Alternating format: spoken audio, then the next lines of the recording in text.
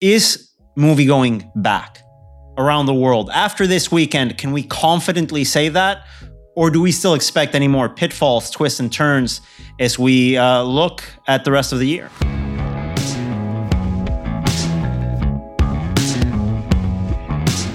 This is the Box Office Podcast. I am Daniel Luria, the editorial director of Box Office Pro, the only publication in North America exclusively dedicated to covering theatrical exhibition. Joined once again by my colleagues, Rebecca Pauley, deputy editor of Box Office Pro, and Sean Robbins, chief analyst of Box Office Pro. This is our second Cine Europe podcast, coming on the heels of the strongest weekend in the pandemic for several key markets across Europe and the Americas here in theatrical exhibition. A lot of great momentum. We'll be going into detail on that later. We will also have special coverage recapping as much as we can from Barcelona, where I'm at right now with our CEO, Julian Marcel. We will be going over those highlights from the event later on today, as well as some insights on the technology side of the show with our partners from Cinionic, who are sponsoring this week's episode. This episode is proudly presented by Cinionic. Cinionic's future-ready enhanced services and technology solutions provide compelling cinema experiences, peace of mind, and financial flexibility. Today, with more than 95,000 projectors installed globally, cinemas around the world trust laser projection by Cinionic to power the next generation of moviegoing. Visit Cinionic at this year's Cine Europe and discover why theaters look to Cinionic to provide the solutions of tomorrow today. Well, there's a lot to catch up on Cine Europe, guys. We'll get into that shortly.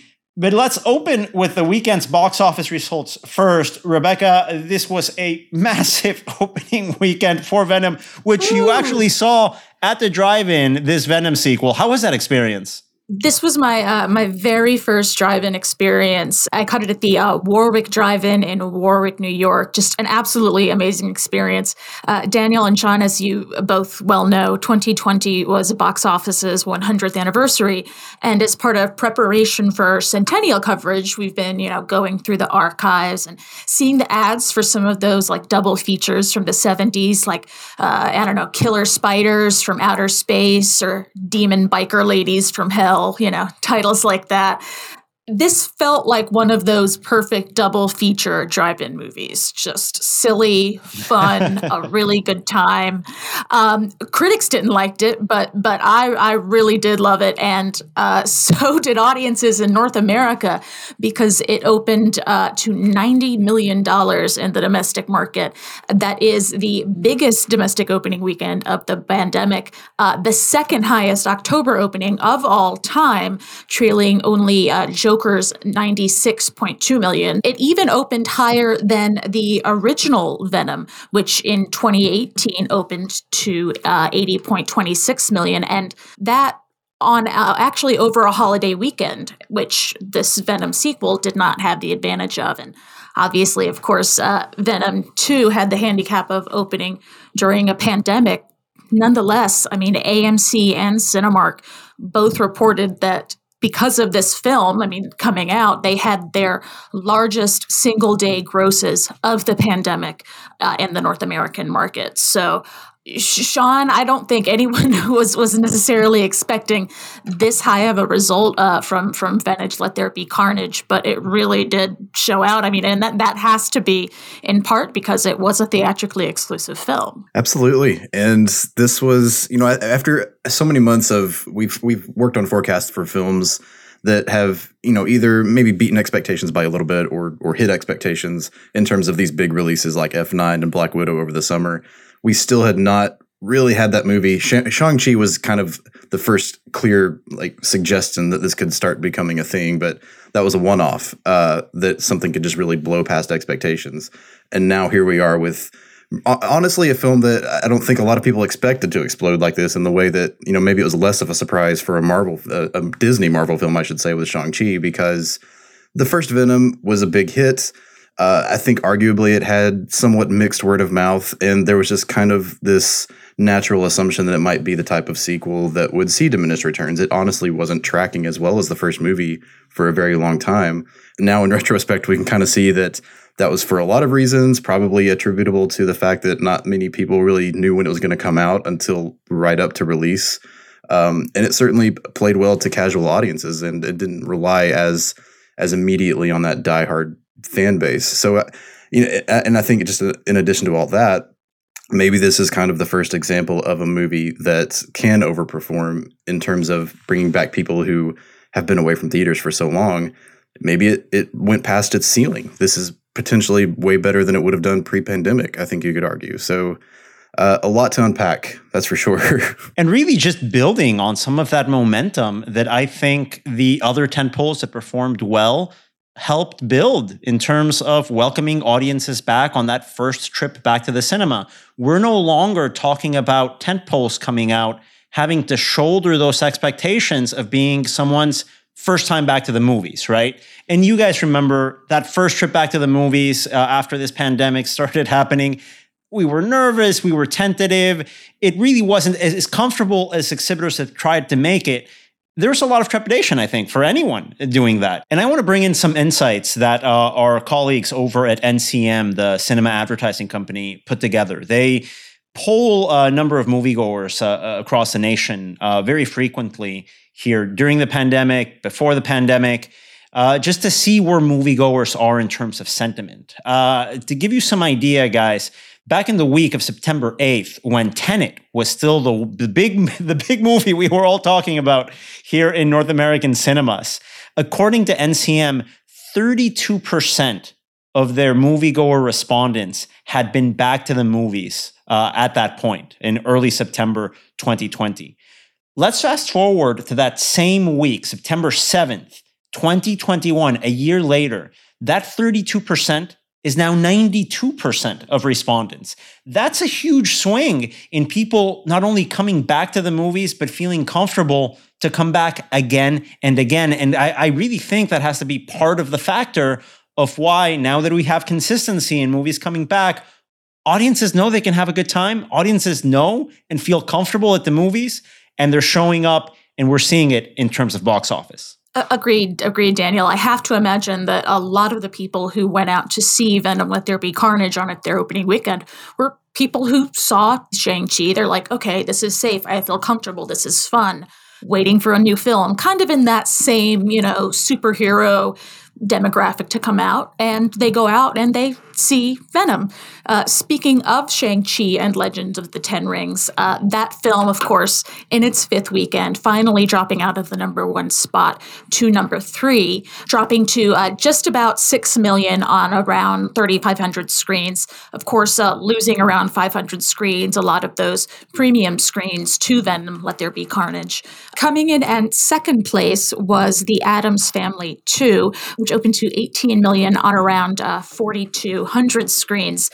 That film actually came out day and date, both in screens and then at home as a PVOD release. So interesting numbers there. That opening 18 million, not enough to surpass Venom. Sean, what did you feel? How did this line up with your expectations? Because this is the first family film to come out in quite a few weeks.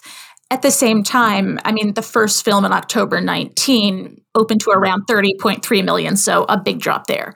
Yeah, and I think this is one of probably the 3 releases that I would say really kind of hit that expectation. And yeah, obviously we had to temper forecast for this because of the 2 big reasons. Number one, the fact that it was available as a PVOD release at home, which is in large part due to the fact that families, parents, and young kids are still part of that audience, not quite going back at the same levels because of vaccines not being available to kids under 12.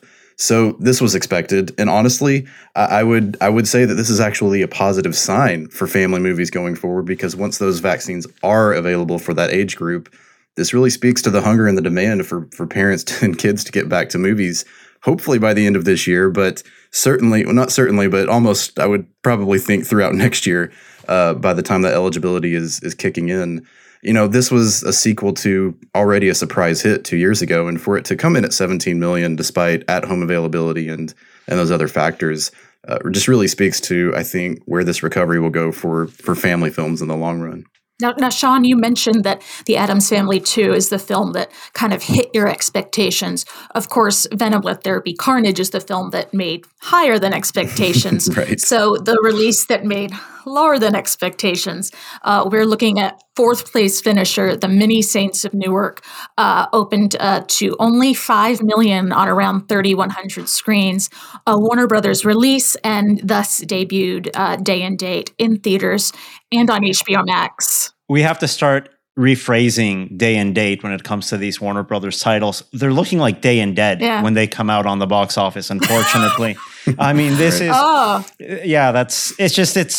it's unfortunate because, as we've talked about in the past, we acknowledge how important it was for a studio like Warner Brothers to come out with a way that made sure films hit their release dates in the toughest part of the pandemic. I think everyone agrees that was a really important decision that was good for the industry. At this point, Sean, I mean, it's been really disappointing returns as we're seeing great overperformance of films going theatrically exclusive. Did Warner shoot themselves in the foot by committing to a whole year's of day and date releases here? It seems that way. Obviously, the context none of us can ever fully provide because the studio and the parent company don't provide the streaming data is how well this supposedly did on HBO Max. So we'll put that aside. We all know that to be true. Just looking at the box office numbers, this is not what you expect from a Warner Brothers movie, or honestly, I think we talked about this on the last show.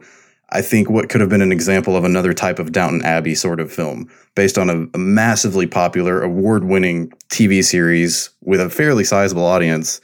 I think Newark was a film that maybe if it didn't quite have Downton Abbey potential, it certainly could have been, a mid-teens to maybe low 20s opening under normal circumstances. This just really proved that if a movie is available at home to watch for free with that target audience, I think is very important here because it's a very adult-centric audience.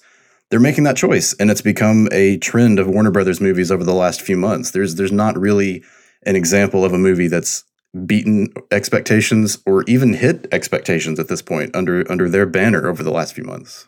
Guys, for context, in this domestic opening weekend for The Many Saints of Newark, of course, as you mentioned, Rebecca, opening in fourth place with $5 million. Remember back in August 2020 when Unhinged, starring Russell Crowe, came to the movie theaters in the middle of a pandemic? That movie also opened with $5 million. When looking at things through that lens, like you say, Sean, I'm not sure this is a great strategy, as also you mentioned, without really knowing what the impact is on their streaming service. But without keeping things too negative, it was overall a great weekend for movie theaters here domestically with the record-setting debut of Venom Let There Be Carnage. As Rebecca mentioned, $90 million opening weekend, the highest of the pandemic. And overseas, that momentum kept on rolling with the debut of No Time to Die finally coming out. That made $121.3 million from its overseas debut across 54 markets. Leading the pack is the UK and Ireland, its home market, where it became the fifth biggest three-day opening of all time. Pandemic or not, it opened in fifth place ever on that chart. And it only took 4 days for this movie to become the top movie of the pandemic. It only took 3 days for the movie to become the top movie of 2021 in that market. Unbelievable results. We're also seeing great results in Germany, where it opened to 15 million. Japan, 5.5 million.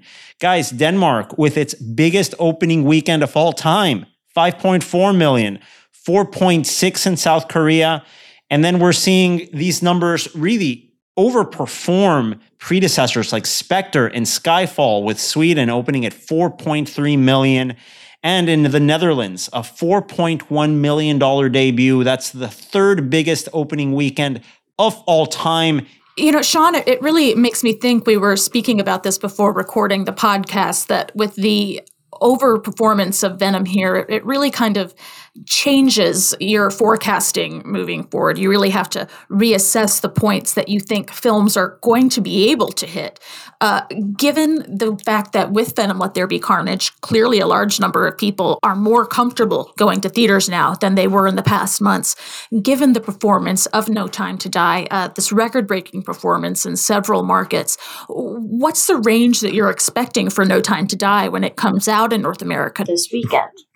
That's honestly still in flux at this point. We're recording this on Tuesday, and what happened last week, we kind of discussed this before recording, was things were looking great for Venom. They were moving up and up, and then within 2 days, it was very clear that this thing was just going to explode. We just still didn't really have a clear idea by how much. I think something like that's going to happen again with No Time to Die.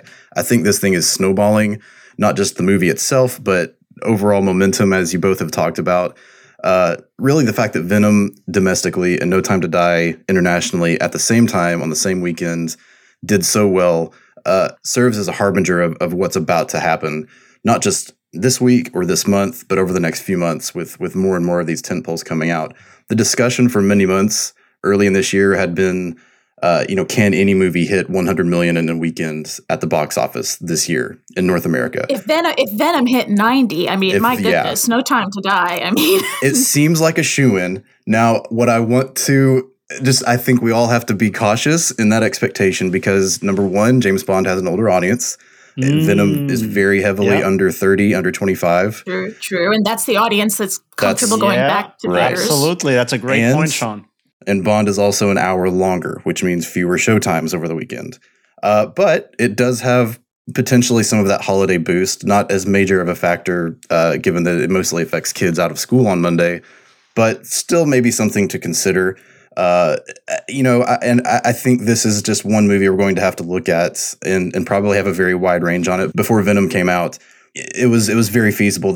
We were kind of looking at anywhere between 70 to 90 million. It goes without saying that range goes up now. I would say 100 million is included, but it doesn't have to hit 100 million. That's the one thing I hope everybody in the industry remembers next weekend. If it falls a little short or if it doesn't get there, this is a franchise that will have staying power in the weeks ahead, and we'll see what happens. But my gut feeling right now, before we look at the data throughout these next few days, leading up to our final forecast on Thursday afternoon, my gut feeling is that we could see something really special happen this weekend. And if that doesn't make you feel warm and fuzzy, I just don't know. and you can read Sean's final forecast on our website, boxofficepro.com, on Thursday afternoon, where Sean is going to be looking not only at that opening weekend for No Time to Die, but that sophomore frame for Venom, which is going to be interesting, guys. I think we all have question marks. We expect a drop, obviously. How big of a drop, considering that it's theatrically exclusive? So don't miss that column Thursday afternoon on boxofficepro.com. Guys, that wasn't the only bit of big news overseas. We can't forget the world's top box office market, China, where a local film, The Battle of Lake Changjin, opened to over $200 million last weekend. That's a fantastic figure that includes $12.9 million from IMAX screens. Rebecca, I think you mentioned it earlier. IMAX coming in with its highest opening weekend in a long time with 30 million from the entire global market. Fantastic results, really, left and right. Let's close up this side of the conversation before we go into our Cine Europe portion of the podcast. Is moviegoing back around the world after this weekend? Can we confidently say that? Or do we still expect any more pitfalls, twists, and turns as we look at the rest of the year? There are always going to be pitfalls and twists and turns. I think, we've used the phrase ebb and flow a lot over this last year and change, and it's still going to be that. You look at something like Dear Evan Hansen or Many Saints of Newark that are underperforming. But that said, I think if something that is expected to do well, like maybe say a big budget spectacle like Dune, if that does underperform, it doesn't mean that the entire movie-going, theater-going ecosystem is somehow dead or doomed or something like that. That's natural. It's going to happen. Yeah, I would echo the same thing. I think we have to also just kind of take things on a movie-by-movie basis. We're we're still looking at the fact that several markets, or probably more than several, but in terms of where vaccinations stand in some countries, nothing is the same. No one's really on the same level. I think that's just something we have to continue watching into 2022, and that's just the reality of it. But at the same time, I do think in some ways you can look at this performance from No Time to Die and say that in a large way, moviegoing is back, but it's still in the recovery process, and we're just kind of moving to the next phase of it. This is something the three of us have always talked about being, a multi-phase situation in terms of we get a few people here, then the next wave of then the next wave of movies comes out, and then it just kind of builds from there. And we're in the process now of getting to where it's an almost weekly basis. By the end of the year, I think we'll continue to see more and more improvement. It's just about getting through this fall season, I think, that will really be important in a lot of ways. Yeah, it's about market by market, and also, as you mentioned before, Sean, demographic by demographic in terms of who's comfortable coming back. Absolutely, guys. And I think as we have that conversation about markets, about demographics, it's always valuable to check in with our international colleagues to see what's going on in the market. For those folks listening on Thursday, don't forget that on Friday, October 8th, you can tune in to our Cine Europe recap. That is happening at 11 a.m. Eastern, 8 a.m. Pacific on Friday, October 8th, where I will be joined by several industry guests going over the highlights of Cine Europe 2021. And Rebecca and Sean are going to be there live, offering some of the forecasting we have for Q4 and 2022. You can register for that web conference live on our website at any point. That's boxofficepro.com. Go to the top left-hand corner, click on live sessions. You'll be able to register and tune in, get a recording of the session afterwards in case you can't make it at that time. Now, if you can't make it to that web conference, good news, we've got a big Cine Europe recap here with a couple of industry guests. Rebecca, Sean, thanks so much for joining us once again here on the Box Office Podcast. And now I will turn it over to the Cine Europe portion of the program. And welcome, folks, here for the Cine Europe portion of this podcast. I'm here in Barcelona. Rebecca, unfortunately, you're still in New York, although I have to tell you, when I landed here, rain. Not what you usually associate unless you're a big My Fair Lady fan. No rain in Spain on the plane. Is that the reference there? Yeah, that's what I was going for. Yeah, I'm trying to remember it, but movie people. # movie people. Yes. But no, it's been the typical bagels and pizza here in New York. But I'm excited to hear from you about what's been going down at this first in-person Cine Europe since the onset of the COVID-19 pandemic. Obviously, there was one last year, but it was digital and you didn't have that in-person component that's so important for events like these. Let me tell you, Rebecca, the focus of the event, I think, can be split down to two main topics. Number one, the importance of local content. That means national films from a specific country to take place of those times when the quote-unquote Hollywood tap runs dry. So whenever a studio pulls a release delay or decides to take something day and date, as we spoke about with Phil Clapp and Laura Ogat last week, that has a ripple effect in global markets. In Europe, experienced that firsthand. Last year, they reopened, they were ready to go, but U.S. studios just weren't ready to release films without United States theaters being open. And what we saw in Europe in the latter half of 2020 was that the countries with strong local cinema industries, a strong slate of local productions, were able to take the reopening at a different pace than those that weren't. So countries like Russia were able to really get back on track faster than other countries because they had that. Countries like France, once they were able to be around and release local films, they were able to do that. That early film from Spain that hit during the pandemic and broke a ton of records, Padre no hay más que uno dos. And I mean, that was early in the pandemic. And obviously there's been a lot of back and forth reopening and closing across different markets in Europe. But have those stories continued to emerge throughout the entire breadth of the pandemic? Are we still seeing those stories of local success titles even now? I think we are, obviously, with the complement of a consistent slate of releases. This event is coming on the heels of No Time to Die, setting attendance records in many countries. That's pandemic attendance records. But you mentioned Padre No Hay Más Que Uno Dos, the comedy sequel that came out in Spain in the height of the pandemic in 2020 last year, set great attendance records during the pandemic in Spain. The producer of that film, Maria Luisa Gutierrez, was actually here at Cine Europe receiving an award for taking that risk of releasing a film in theaters during this time. Now, it's not just any film hitting the market, Rebecca.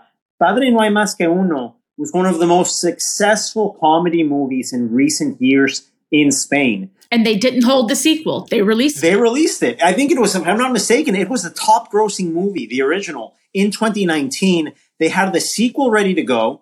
They could have waited to 2021, but they didn't. The producer, Maria Luisa Gutierrez, coming on stage, speaking with ComScore's Arturo Guillén about her decision to release a movie. The background here was fascinating.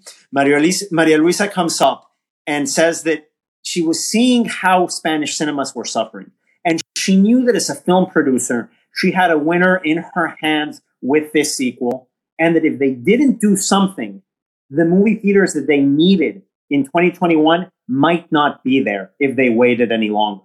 So she got in touch with Arturo over at ComScore Spain to talk about strategy. Arturo connected her with a team over at Gower Street to run some financial forecasts, some financial models on what would happen, identifying a gap in the Spanish market to release a movie in 2020 in the height of the pandemic. And Maria Luisa said that what she got in response was, quote, "You might die. This might completely kill oh your my God. It could have backfired completely. Yeah, it might set you back entirely, or it might be a massive hit.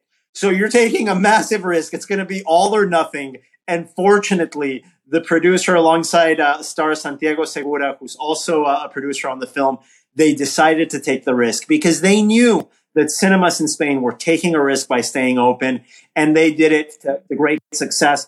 Yeah, I think that's interesting, but how does that apply to us? You have a film, a local production in Russia, for example, doing particularly well. Well, we wouldn't screen that title, so it's not relevant to us. But I think it really speaks to the wider issue of the diversity of content. It's an important lesson for American exhibitors as well. And part of those speakers talking not only about local content, but the rise of specific markets because of local content are exhibitors from Russia. Olga Sinyakova, the CEO of Karo Cinemas, who we've had in the podcast, I believe it was in 2020 when we had them on. She shared some great insights about how Russia was able to leverage the success of their own films with recent releases. We know that Venom came out, what was it, last weekend? It did over $13 million in that. It hit 1 billion rubles. I don't know the exchange rate, but $1 billion that's pretty good. Sounds better than $13 million. That sounds awful. Yes. Go with that. Let's say that one. Russia really emerging as a top European market because it's a fascinating story. It's a balance, right, Rebecca? Being able to have these big Hollywood blockbusters, and during those off weeks, those in-between periods, having a pipeline of local content. Now, that's a challenge for some markets in a way that it isn't for others. As you remember last week, Phil Clapp saying in the UK that shares a language with the United States, that line of what is local content for the UK, that line is blurred. And that's something that... is James Bond local content for the UK? That's a real question. It's actually a question that Serena Gill, the head of film at Everyman Media Group here at Cine Europe, brought up. How do we consider films like Downton Abbey, films like No Time to Die? Are they local content? So that line is blurred. And one of the big changes from the pandemic that I think Serena was able to share from Everyman's perspective is that the UK film industry is acknowledging that issue today.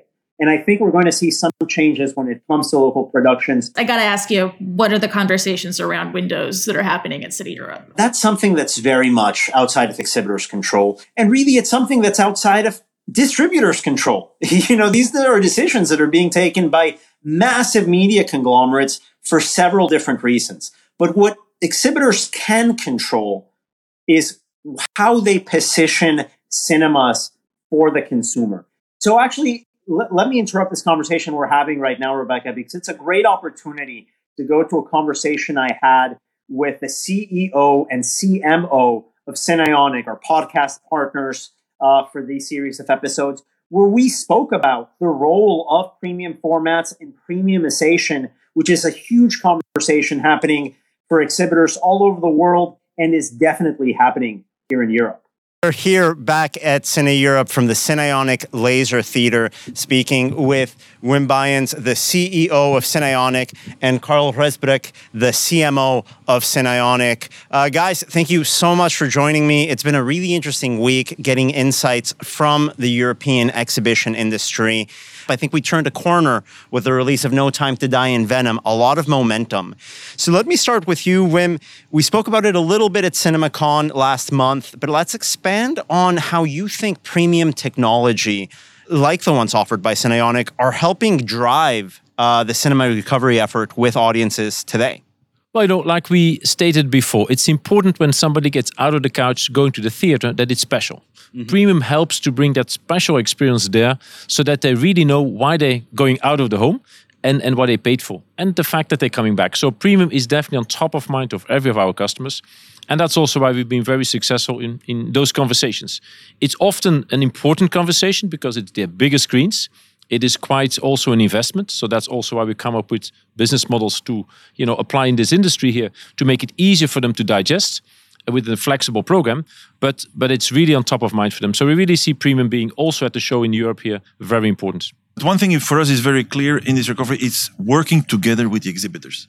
And I think that's a very important position that we take, making sure that we enable the exhibitors to have sufficient material, to have sufficient visual messages, one-liners, whatever is there, to actually make the combination between what you're going to get and what actually the experience is about. So we're doing this in multiple ways by promoting content that is visible in the Cinionic giant screen, but also helping some of our customers by linking the message with, for example, laser projection. Right. And that's what you have seen before at CinemaCon, where we're doing this now with Cinemark in the US, where we kind of make the connection between the experience, the image on the screen, and what the user is going to get, to allow that differentiation, but also to improve the experience and get that connection going. Because people are making that connection to say, this is what I'm going to get, I'm going to go back to that. So we have a role to play to educate and to differentiate in that matter.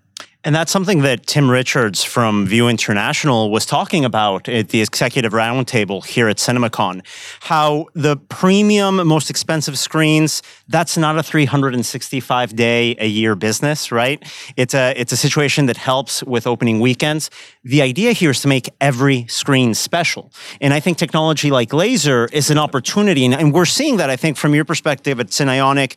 A couple of years back, Wim, you guys decided to go all laser. For a projector company, that was a big bet. And now, what are you seeing some years later from that decision in terms of the pickup from exhibitors, both in new builds and remodels, going to laser? Well, it was more than 7 years ago we launched the first laser projector, and more than 10 years ago we did a real investment at that time. I think it's been a tremendous learning. And as a technology company, you need to experiment and learn. But really fast forwarding to today, we have a huge amount of followers. It's really, we listen to what the customer wants. How can we drive the total cost of ownership down of running a projector? And how can we have a more stable, better picture quality by changing technology from lamps to laser? And that promise is 100% fulfilled. So we've been very happy to be able to invest and make those things come through, because not everybody's been able to make those steps we see. But at the same token, our customers are really following us in a huge way. More than 25,000 projectors already today are fully laser. And the next couple of years, it is really expanding very, very fast. And it's about getting that regular moviegoer at any screen, not just the best ones, to see that difference from their couch, right? Exactly. And Carl, one of the things that Cinionic is doing that really struck me is this campaign you launched with Cinemark, where you've already been communicating in your role as a marketer with the exhibitor on the benefits of laser. And now you're actually taking that message to the audience and helping them distinguish on what they're going to be seeing in a big screen than at home. It's something I always talk about. My friends, they know what HD TV is. They know when they buy a 4K TV, they know that is. Now Dolby's done a great job in saying what Dolby Atmos is for the consumer. It looks like Cinionic is doing that with laser projection when it comes to the moviegoer. Yeah, well, I think we did some research ourselves, and we discovered that there is a real need for understanding on what that experience on the screen is all about. There was this kind of a missing gap. How do people connect that with what is behind that? And we believe now with our strong belief, our strong portfolio, and our full all laser, that connection can be made. So we kind of made sure that we can make that as a differentiation, but also for the exhibitor world, but also as a recognition for the moviegoers to understand this is what I'm going to get, this is what I'm looking for, and that technology is what enables this bright, brilliant, vivid color image. That's what it is. So it gives that feeling of understanding. It's like when you really know what you're going to get because you've experienced it. And we felt that when talking to women, when we first started, they said, we only have one objective, guys. Bring butts in seats, you know? We are not here to just make great projectors. We are here to bring butts in seats. And if you want to bring butts in seats, you just don't talk about technology to yourself. Right. You have to step out that way. So we drew this with our partners exhibitors because that's the key. All right? We're not all shouting on our own. We want to make sure that our partner exhibitors are equipped, are supported, get all the necessary messages around it, and that we can actually reach the moviegoers and make them actually understand what they're going to get. And I think that's where both the technology helps, but then some marketing tricks always help in that same sense. And it's connecting that line, right, from the exhibitor knowing the benefits of the new technology, taking that risk with the providers, and then finishing that loop with a consumer, saying every screen at a cinema is a special screen. It's something that I believe it was one of our colleagues at AMC, if I remember correctly, it might have been Ryan Noonan, their VP of Communications, told us at a webinar we did that every single screen at AMC, even their smallest screen, is better than the best home entertainment theater at home. And that's what we have to start promoting. Not just the best screens in cinemas, but every screen at a cinema. Really fascinating to hear that conversation, Daniel. What are these other conversations that are happening specifically and maybe about the holistic idea of what a theater should be? You know, it's something that exhibitors worldwide, even on this podcast, we've heard differing opinions on it, right? So I remember the interview we had with Nathaniel Karmitz, one of the CEOs of MK2, the specialty French distributor and exhibitor, talking about how they don't really see premiumization as the right way to go. They want to make movie going accessible for everyone and not go into the premium amenity conversation. If you remember at CinemaCon, Rebecca, Chris Aronson, the head of domestic distribution at Paramount, that's something he spoke about as well. Making movie going accessible for as many people as possible instead of making the movie going experience something that's divided into the super ultra class and the entry level ticket. It's such an engaging conversation. And we're seeing aspects of that here, where one of the key points, I think, that Tim Richards, the CEO of View International, one of the main circuits in the UK market, was really stressing the same perspective that premiums are great for opening weekend. Premiums are great for the big screen experience. But it's, according to him, a quote, not a 365-day-a-year business. It's not something that every screen that you have and every showtime that you have is going to be a PLF.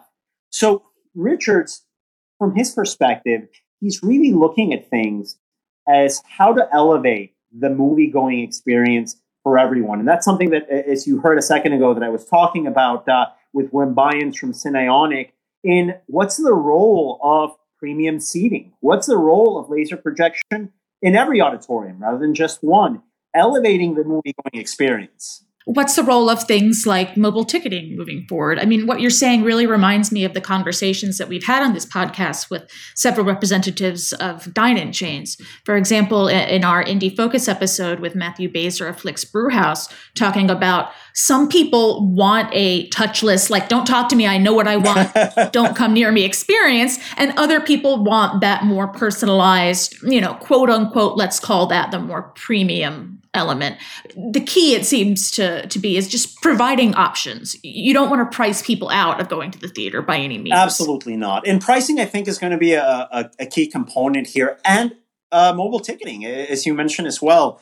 This session was actually moderated by our CEO, Julien Marcel, and he noted that for our parent company, which assists exhibitors with digital ticketing, they broke every single digital ticketing record last weekend for a 3-day span that they've ever had since starting this up. Now, we know the restrictions in the global market, but the uptick that they're seeing in terms of consumers adopting digital ticketing has been massive. Another big part of that, and I mentioned it briefly, are those more accessible premiums that you can adopt at your theater that aren't a PLF auditorium or an entire PLF. That aren't going to add a $5, however many euro premium to the ticket price. And Tim Richards brought up the importance of premium seating, of recliners. Now, recliners is something that everyone has at their home, but that's what you're also competing on. You can have the best sight and sound, which is great, but if you lose the moviegoer on the quality of your seat, sorry, you still lost them. So you have to compete at every single level. It's one of the big focuses for Vue moving forward, is making sure that every single auditorium is better than what viewers have at home. So it's a fantastic conversation as we balance the importance of premiums with issues like pricing. And Mark Way, the managing director of Odeon Cinemas and president of AMC Europe, it's something that he brought up here, the importance of being able to adopt concepts like dynamic pricing. And you might know this, Rebecca. It's interesting because at AMC, that's something that they're quietly rolling out. AMC in the United States rolling out discount days on specific days of the week. And on some showtimes, AMC is actually offering discounts of up to, I think, 25%, let's say 11 a.m., 2 p.m. showtimes during weekdays that they normally didn't used to. It's an interesting strategy when we look at what pricing can turn into moving forward for exhibitors. And that really ties into demographics as well. Who are the audience who you want to draw in particular times and might need that kind of, let's say, sweetening of the pot of a discount to do that? And then, of course, we have to address the other situation here as we talk about the return to cinemas. Now, we've been discussing in detail in this podcast the great results of Venom and No Time to Die to get audiences back in. And something that Andrew Cripps said in a panel here, he's the president of international theatrical distribution at Warner Brothers. He had a really interesting quote during one of his panels. He said that, quote, people are ready to see blockbusters at the movies. We know that. The question is, are they ready to see anything else? And that's something we've discussed a lot in our box office coverage. We know that the big tentpoles, they're bringing in people. The big question mark is, are adult audiences going to feel comfortable to come back in? And there was a good insight here from Anna Marsh, the CEO of Studio Canal, one of the big sort of European distributors and studios, where she brought up the example of a local title in France called Bac Nord. This is a title that was supposed to hit a little bit of an older demographic in release when it came out in the late summer in France.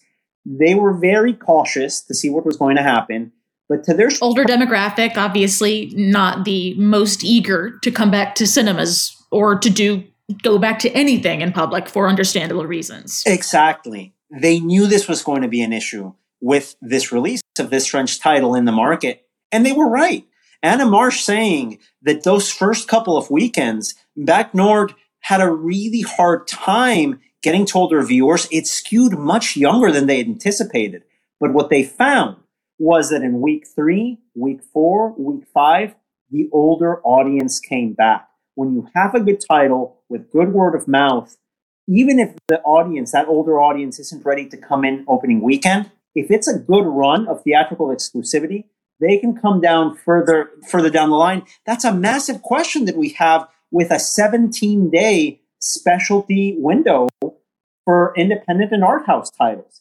And that theatrical exclusivity window is so key. I mean, you see these adult titles debuting here domestically and things like The Many Saints of Newark. If you don't give them theatrical exclusivity, they're not really having the chance to find that audience willing to go out to theaters for them, because all you have to do is click a couple buttons on your remote control. Well, it places undue expectations for smaller films, where I get if Venom has to make the bulk of its grosses in the first 5 days. Is that the expectation we have in the specialty market now to determine a theatrical run? Are we really going to put the same box office expectations of James Bond to Pedro Almodovar movies? It makes no sense. Or a movie like Titan, which was released by Neon, and obviously a local French title. Did that come up at all? It actually came up, Rebecca, in a lot of the conversations I'm having with exhibitors here in Barcelona from different parts of Europe, in the importance of making sure that these titles are well represented by a distributor. So you mentioned Titan, right? You've seen Titan. It's not the easiest movie to sit through. That is not a movie for general audiences.